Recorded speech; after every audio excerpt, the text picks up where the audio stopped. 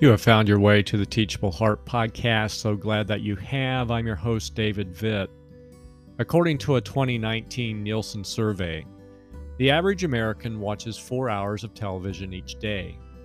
A British study at the same time concluded that total screen time, TVs, phones, tablets, was closer to 6 hours a day. Meanwhile, American school children spend an average of 7 hours each day with teachers and peers, mostly peers, and more on that in a moment. In contrast, studies in the same time period suggest that parents spend an average of 5 hours of face-to-face time each week with their kids, so about 45 minutes a day. Subtract the daily chores and activities and evaluate only time spent in meaningful conversation, and the amount of time drops to 7 minutes per day between parent and child. Now, I don't know if all the numbers are 100% accurate, but the point certainly remains. Parents have a lot of competition for our kids' time, and we're losing. As a result, the baton of faith has largely been dropped. It doesn't take a genius to recognize that 35 hours a week in school versus 5 hours a week with parents is lopsided. Likewise, 6 hours per day of screen time versus 7 minutes of actual talk time with parents is lopsided too. So guess who has the greater influence as a result? School or parents? TV or parents? Social media or parents?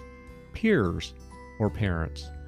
And speaking of peers, I grew up with some really great kids, but we were just that, kids, simply sharing our pooled ignorance. And here's what we learned from one another. Spend a lot of time focusing on these things: outward appearance, a girl's body parts, the right clothes, winning, whether in the classroom or on the athletic field, and for many, where to buy alcohol while still underaged. Know what I didn't learn from them? How to walk more closely with God. With very few exceptions, I also didn't learn that from TV or teachers. Nor should I have expected to, because God gave that privilege and responsibility to parents.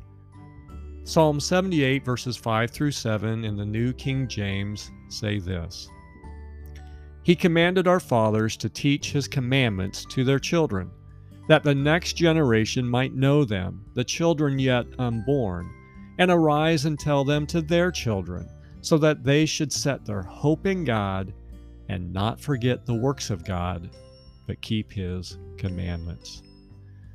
My friends, we're losing the battle for our kids' time. So what can you do this week to teach your children or grandchildren or nieces and nephews to set their hope in God and to keep His commandments? Give it some thought, and until next time, keep the heart teachable.